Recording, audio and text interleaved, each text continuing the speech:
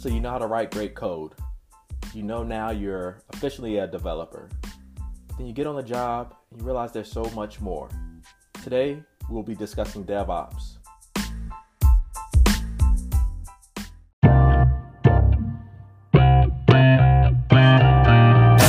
Everybody, welcome to another episode of Devs Like Us.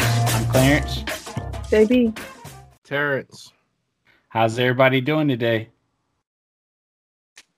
I'm doing good today.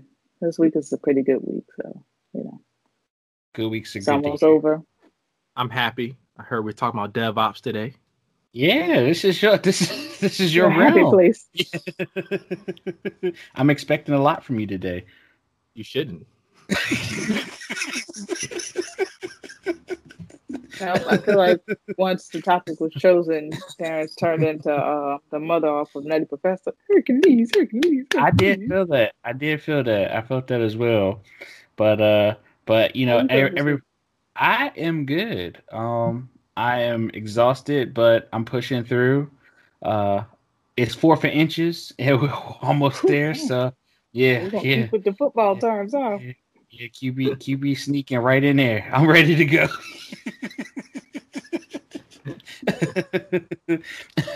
But today we have a pretty hot topic. It's a hot commodity. So I'll just go ahead and jump right into it. So DevOps. So what is DevOps? What's DevOps to you all? I'm just messing. For me, DevOps is, the full life cycle for the software from, beginning to the end, which if it's, legacy software, there really is no foreseeable end. It just keeps getting better with time. And so looking from the, all right, what do we need? How are we going to implement it to once it's in production side, how's it doing? What changes do we need to make? What updates we need to make? And, feeding that back through to continue that cycle. Yeah. See? Yeah, so for me, it's definitely what JB said. And then just like overall, it's really just, it's a mindset. So as JB stated, it really never ends. And so it's really the mindset of always looking to get better, always looking of better ways to have metrics, always looking of really having always being ready. And so when you hear, it pulls a lot of practices from site reliability engineers, and it also really is that relationship between development and operations and making sure that security is embedded in all of those phases as well. So it's really holistically, it's really truly just the mindset behind it all. Okay. I like that. Yeah, I guess for me, I consider it kind of like the bread and butter of software engineering. It ties everything together, puts everything in motion and in place, and makes sure that all needed parties or needed participants, are readily available and, ready to kind of see something from start to finish, and as well as a continuation from that first deployment of that ready production ready product. So yeah. I guess so next question. So I know you mentioned metrics, Terrence. How big? What do you think the metrics? What role does the metrics play, and how important is it? Right. So with the DevOps mentality, you always want to have some type of bar or to be able to baseline of where you started and where and how you're improving. So metrics plays a big part of that. So you want to, how many times are you able to deploy a day? How many times how much downtime has your system had since it's been up? So when in today's field, when you need to do a hot fix, or you need to automate have an automated push deployment. Customers don't really want downtime. What's the downtime for the customer? Is there any downtime for the customer? Are you rolling that over, and so that the customers aren't feeling any downtime? So metrics play a big role in it, and really just making sure that you have that baseline, so okay, are we improving on on these things, and so you can just know where basically how far you've come from where you're starting at. Okay.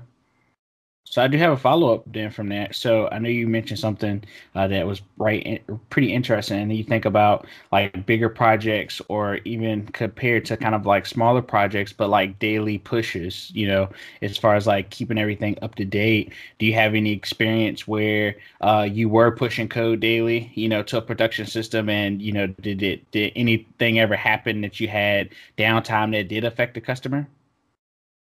Yeah. So I've been on, of course, I've had experience with where we were pushing, multiple times a day, and the customers aren't having any interruptions. And then I've inherited systems where, regardless of how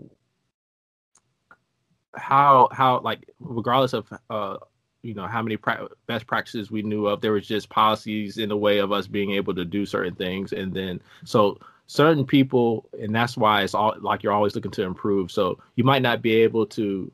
No one has this perfect DevOps philosophy model where everyone's 100%. There's always something that you can improve upon, and so that's where something called postmortems comes into play. So postmortems are really big with the DevOps philosophy, and I like to call them blameless postmortems, and that's when you've had a main event and you want to be able to learn from that event, you just don't let that event happen and not learn from it and grow from it to where those metrics that we discussed earlier are improved upon. You have everyone in the room. Some companies, they don't have management in the room. And then if the management are disciplined enough to be able to be in the room, but the biggest thing is that there's no blame. We're not pointing the fingers at a particular person. They shouldn't feel as though their job is in jeopardy. It should be a blameless postmortem. And in that process, really, you want to go in and you want to see what could you have done better?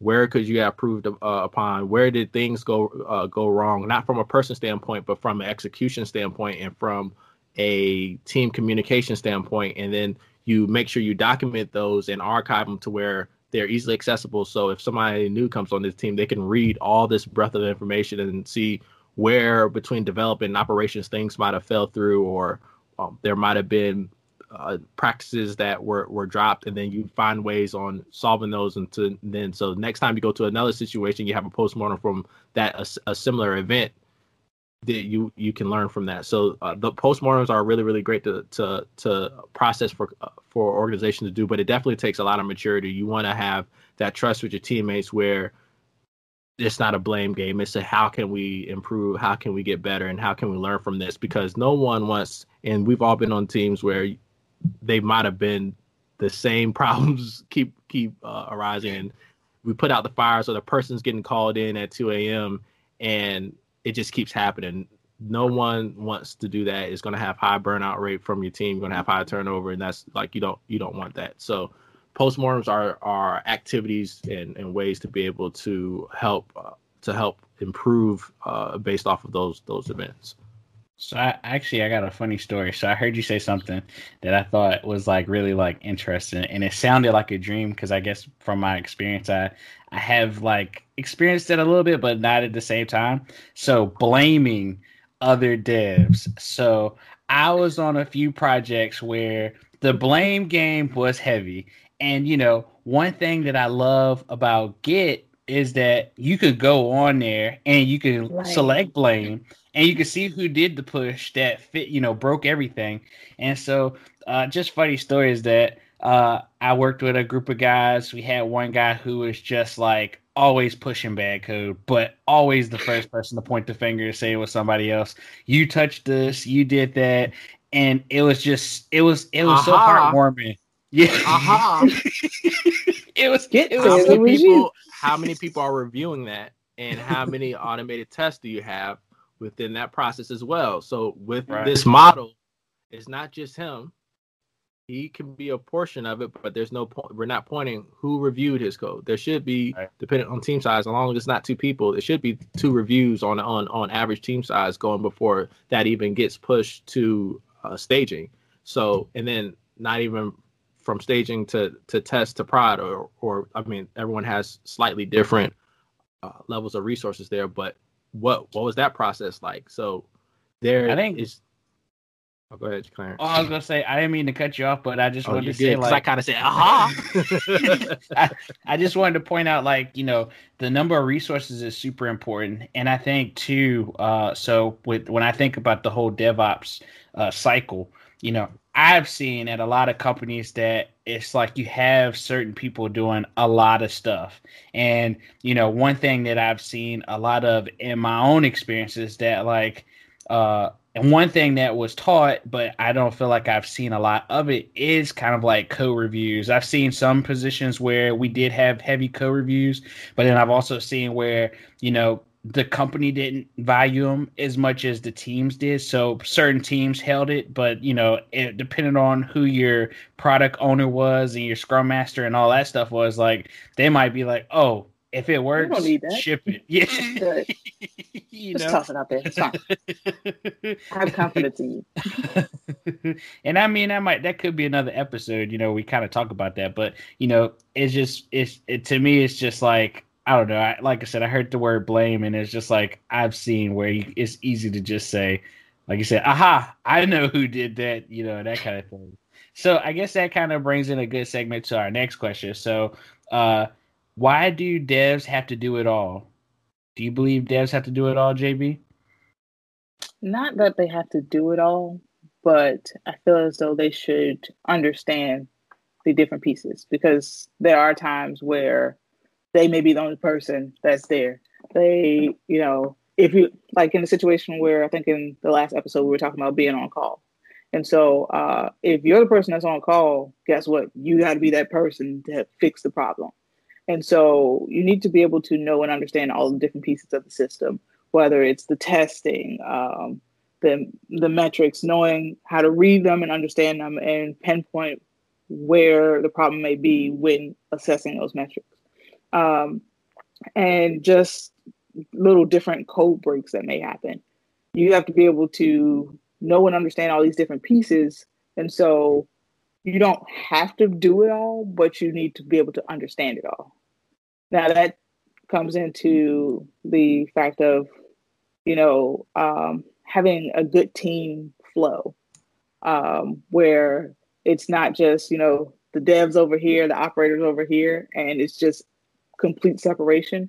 You really need those two to mesh, because that's how you really have a successful production process. Because if these two groups are like, well, I'm doing my part, I don't care what they do, something's going to break sometime soon, because somebody's going to do something, they're going to change something, and they're not going to communicate it with the other side. And then now you're there on Friday at like 8:00 at night, knowing you have an event to go to, and the system's broke. Customers are calling, and your boss is looking at you mad. And so if you know and understand all these different sides, then it helps with that. With that event that you're going to happen to be a hackathon or a community, a dev community? Definitely. Meetup? That's how I spend my Fridays. I leave from work and go straight to some code meetup or some hackathon that I just randomly found, the Thursday before. Just like, what am I going to do on my Friday? Definitely binary. I heard of a group that's they call themselves Beard JS. It was on a meetup thing, and I was like, that's pretty perfect, because you kind of mix the two together. And I mean, hey, that's a pretty cool Friday night. But go ahead, Terrence. I didn't mean to cut you off. Oh, no, you're good. But so just building off of what JB said, if you, from this DevOps philosophy, there's no building your code and then throwing it over on a wall to ops, and when it fails, it's just there. It's just on them. A lot of these studies, sadly, I cannot quote where it originated from, but he basically said that they noticed that if they called the developers at 2 a.m. and they started to have to come in and fix the system that's broken because of their code was not running properly, those developers were a lot were considered and tested a lot more than they would have if they just were able to throw it over the wall at ops and just forget about it. So develop and like the word is out now. All these books and all the DevOps movement is out now. All the metrics and numbers are there to where developers they're just more considerate with what they're building if they have to be in and come in on call. And so a lot of these high performing teams, high velocity teams, their developers, they have to not only build it, write it, but they also have to be there for it to make sure it's running. And so when you're talking about the culture and mindset behind DevOps, that is one piece, that is one common characteristic there. You're not just throwing it over the wall. And some of these teams, they don't even have ops at all. It's just developers. Right. Developers do the tests. Developers, I coded it and it seemed to work, and then they just toss it out there. Right. You have that one user that does that one thing you didn't expect, and now the whole system's dead. Right. Yeah. Because in reality, if we're automating it in the way that we're supposed to, your operations team, they should be small. They should not be there doing it a whole bunch. I personally, and I need to actually look more into the research of this, but I do feel as though the ops teams, if your ops team is extremely large and you have more ops folks than you do developers, then that means you invested in the wrong, or maybe it's some type of legacy system where they didn't have the developers there and they didn't start off with this DevOps model. Because in reality, we shouldn't have to have a whole bunch of system admins. They should. You would prefer to be able to have a bunch of devs if we're talking about an application system or some type of framework there. So not saying that there's not a need for it, but a lot of things, if we're automating things correctly and the system is providing the feedback to us, and that's one of the flows, we're flowing left to right, and then we're also looking for that feedback from this model. And so we should be getting the information that you have the Kibanas and all these other different frameworks to where you're getting so much rich data, graphs of what's the system doing, and you should be able to pinpoint. And that's another reason why when developers are writing these code, they know who to call, because hey, look, they built this ticket, we know that it's this, and it's not that perfect, but you should have a good idea with this model of who's doing what, and so the accountability is there. So makes sense. So one thing I wanted to add was, we keep talking about metrics. One really important thing about the metrics is that you want to make sure that the metrics that you're pulling are actually valuable to the system, because you can pull a metric and say that, oh yeah, everything's going great, but when it comes back to, implementing something else, it doesn't really tell you when it breaks because it's not giving you the right information, because you or someone else on the team has put in some type of bias when it comes to the metrics that you want. Now it's like skewed to the point where you're not getting any valuable information. And so you really want to make sure that metrics development process is done the right way and from, a few different point of views, so that you're getting that full scope picture, as opposed to just one person sitting over in a room. It's like, yeah, I think that's what they were talking about. That's what they wanted. And then you're not getting anything. So, yeah. So I guess, would you say in short that what you mean is that kind of following the DevOps model, everything has to be adaptable to, the cycle itself, and kind of staying true to just always kind of not being like set in stone, but, adjusting when needed and kind of like picking up on when, things need to change and so forth? Yeah, definitely.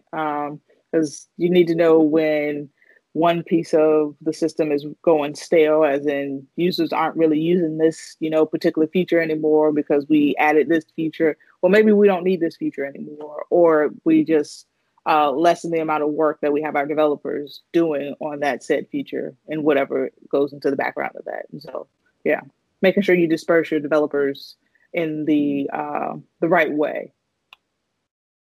Makes sense. So, yeah. All right. So I guess we'll go ahead and that was a lot of good content. So I guess we can move on. So my next question is DevSecOps. Is DevSecOps DevOps? Did I say that correctly? So DevOps has security embedded into it in every single step. So that's another buzzword. DevOps is a buzzword as well, but DevSecOps is really just like overdoing it. So DevOps should include security in it. So when you hear someone say DevSecOps is repetitive, it's like DevOps has security built into it. Each step everyone has a responsibility for security. Not saying that there's not specialists for security, but everyone, the developers, are held accountable for the vulnerabilities that they build into the Make systems. sure no buffer overflows. Right. So like we're like, and the thing is, and it's always going back to the developer because it really starts with us. There might be, of course, it starts with a need or a customer, but as far as building and implementing, we're like developers are the core in this. So whenever you're doing your boot camps or your training and you're like, man, I really mastered this JavaScript. I really mastered this Python. Oh, I'm awesome at Ruby on Rails, Node, all this good stuff. Great. But you also need to know how to run those and DevOps, like we've stated, it's a mindset, it's a cultural approach. It's a spirit, like it's a spirit that you'll feel in the office. Like you can tell when you're in a DevOps office versus those that are not. So learn how to implement with in those coding languages, but also we have to also know how to learn it. So a lot of the education platforms, traditional, they teach you how to they might not even teach you how to write the code, but they teach you the theories behind it. But you also need to know how to write it, and you also really need to know all the tools to be able to and methods it takes to make it highly functional. And so you don't want just pushing once a day is not impressive for a lot of folks. You should be able to, as soon as you have, and this is another aspect of security, as soon as you see a vulnerability, you should be able to push, and the customers shouldn't be feeling any lag or should always have access to their service. So a portion of that, there is a cost to that, regardless of how good you are. So you do have to have the hardware and stuff to make that to be able to have that with the A/B zones and all that other fun stuff. But so like there is a resource cost to that. But if your company is asking for that, you should be able to like map that out and say, yes, this is what we need to be able to do that. We can make that happen. Okay. Yeah. So DevSecOps, DevOps is implied. It's there.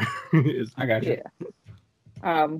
I mean, all throughout college, we've all had it drilled into us that any development process that you start should have security in it from the beginning. And so that's essentially what DevSecOps is making sure that security is embedded from start to finish, because the fact that you never want to be that group that's like, oh, we found this, this thing that we forgot to do, and now your ops side is really trying to go in and figure out all the different places that the devs have to go back and fix, because now you just have tickets on top of the tickets that you already had. And that can essentially mean you become swamped with tickets, and it's just a never-ending cycle of you'll never come from under the major ticket influx.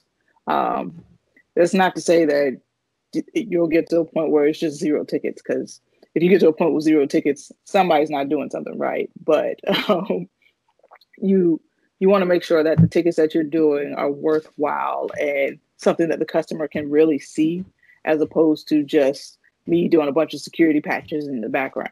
So yeah. Makes sense. So that actually is a segue into my next question. So I have a two-part question. Yes, I have a two-part question. And I think the second part might actually be its own episode of itself, but I definitely want us to talk about it because I think that it was brought up today. So, benefits of DevOps. But part two of my question is, with the benefits of DevOps, does that also include or does that address technical debt when it comes to DevOps? It should, for sure. Yeah. For sure. Definitely yes to your second question. Okay. I was so stuck on the second question. I need to hear the first one. Well, the first question was the benefits of DevOps. So constant improvement. So it's never ending. Like we talked about the infinity loop, like the infinite loop. It's never ending, and you're constantly improving, and it's high performance. Yeah, I like that. Integration amongst the team sets. Breaking walls down. Exactly. We now toss things over the wall because me and the operator sitting right here side by side. You know? I wasn't gonna mention any walls today. No walls today. Oh, thank goodness. We appreciate you. So the constant feedback, the 3 ways, always pushing downstream, and then ops, when they get that stuff, the feedback loop is there to where they're having that communication back and forth. And then the 3rd way is just an open environment for learning. So that's one of the biggest things. One of my favorite authors around the DevOps methodology mindset is Gene Kim. So, and 3 of his books, and he wrote it with others as well. The DevOps Handbook, the Phoenix Project, and then the latest one is the Unicorn Project. So those 3 books are awesome. They're also awesome in Audible format as well, if you're tight on time as well. But they have great real life scenarios in there and you'll hear the postmortems and the communication between devs and ops and all of that great stuff in those books with real life problems. Like literally, one of the first ones is like with the payment systems down. Like people need to get paid, and that system's down, or having issues. So like they're real. So like I would definitely encourage, because those are don't just live off of your stories alone. Live off the stories of others, even if they're real or fake. These really have happened. So those are great stories to be able to lean on. So when you're on these critical systems, and it is a jump. Like when you're a developer, you're just, let me just compile my stuff and run it. Like when this stuff is in the cloud and this stuff is running, customers are on there, they're still on there, you're on there, and the customers are on there at the same time. Like this stuff gets real.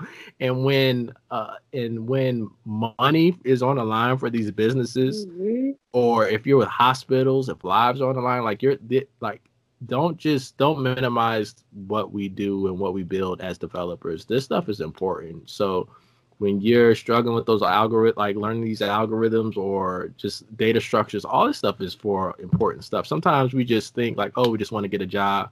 Oh, we just want to get a job. No, this is like you're building. This is an art. Okay, this is serious, important stuff. So this is so building off of these books can also give you a lot of benefits. Yeah. So those 3 books, we can link those down. Do you have a digital copy, or is it on that bookshelf behind you? I definitely have digital copies. I'm trying to save space. That bookshelf looks so lucrative. I didn't know if you had it. If you just pull back. So if I pull this book right here, I pull this book, the whole bookshelf opens up to a whole nother layer. Would that be your YouTube studio back there? Yeah, it's a whole studio back there. It's the editing studio. I love it. So one thing I was going to say is, Terrence mentioned like knowledge sharing. One benefit of that is the fact that I've met quite a few operators who don't really have that formal experience of being a developer. And they're always like, I just want to see how it is. I want to, learn a little bit. And so I've had times where an operator's like, hey, can you just like give me a small piece of a project and, kind of like just so I can see how it is. And they get the experience from programming, and some of them are like, oh, this is so cool. Like, I want to do this, for a while. And there are others that's like, all right, I had the experience, but it was nice, but I'm going to go back over here to the operator side of things, and I'm just going to leave it. And so you get that kind of experience of, not only being like a developer or an operator, but you're also teaching people. So I learn from my sysadmins all the time, and they learn from me. And so, yeah, we definitely have a nice little trade-off between each other as far as like, I'll be like, hey, I'm trying to do something. And they're like, yeah, you just do this real quick and that's it. Or vice versa. It's like, even if it's not like something for the job, they may be doing some type of home project. And it's like, so, I know you're working in this space and I'm trying to do such and such. And it's like, oh yeah, you just do that, and that should be it. And so it's definitely good for the knowledge sharing piece. Tonight I will admit the flow is just amazing. I'm loving it. We're going segue after segue, and act like you've been here before.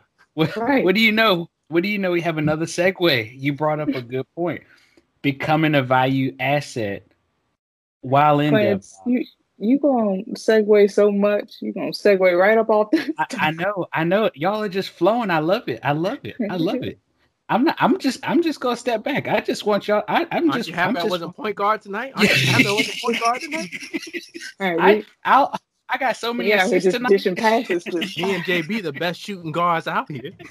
We just out here just. I'm just setting up to play on the floor. I don't know. I'm sorry. Yeah, we just mixed a lot of sports together. But okay, but that brought up again. So to bring us back, becoming a valued asset. What's your thoughts? I think you touched a lot on it, JB. But is there anything that you like to add, Terrence? Is there anything you just you want to take us away with?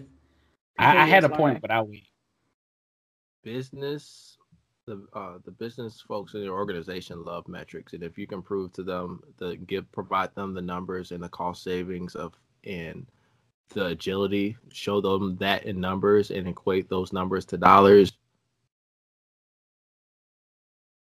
your goal is speechless. Like it's like a mic drop. You're proving your Pretty worth. much. So if you as a developer can automate what 3 or 4 other folks were doing. Mm-hmm. Business standpoint, I mean, it's no brainer. So when folks are saying, "Oh, they just write code," that's a luxury. That's a real luxury, right? I never want to be the person that just writes code. I want to write the code and I want to run it effectively as well. Mm-hmm. Makes sense. Anything that you like to add, JB? You good? Well, I don't know if you guys heard me at first, but I was saying the continuous learning process. So yes.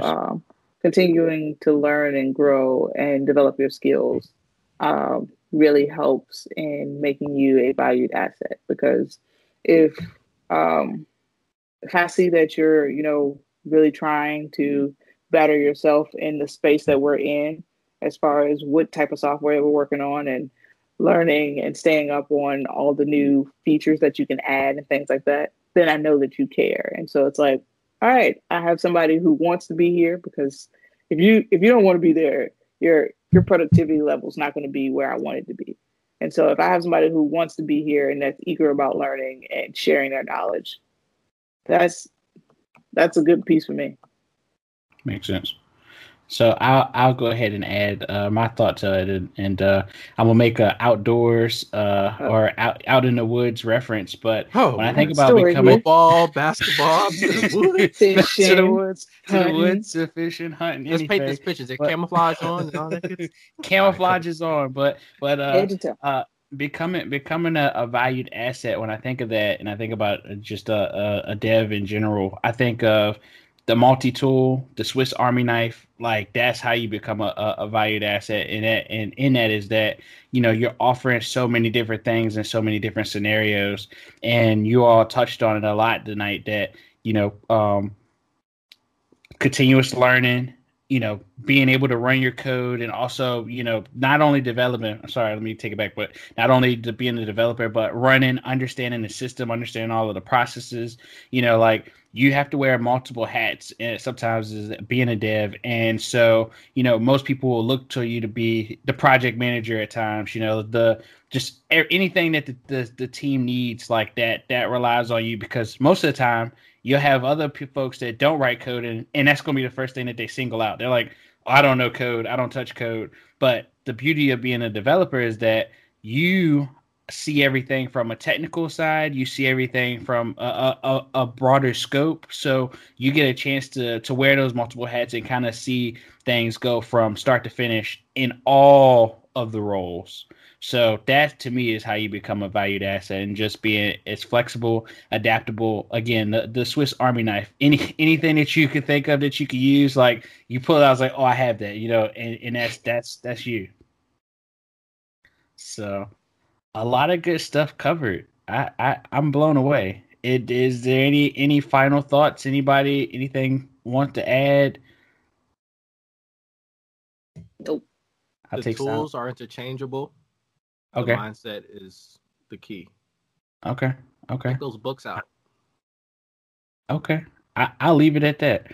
So, guys, Thank you so much for listening to another episode of Devs Like Us. Guys, again, don't forget to like, subscribe, and ring that bell. bell. I think that's our thing. That's our thing. I love That's it. I love it. I love it. Woo, Don't end. That's it. And also, if you love the content that was shared today, or any of the content that's shared in our episodes, feel free to share it with others.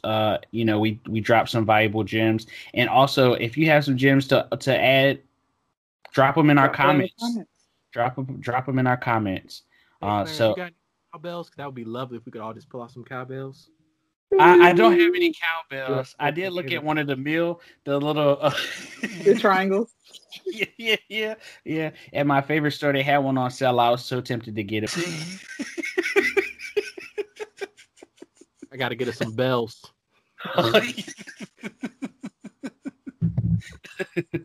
But again, guys, thank you so much.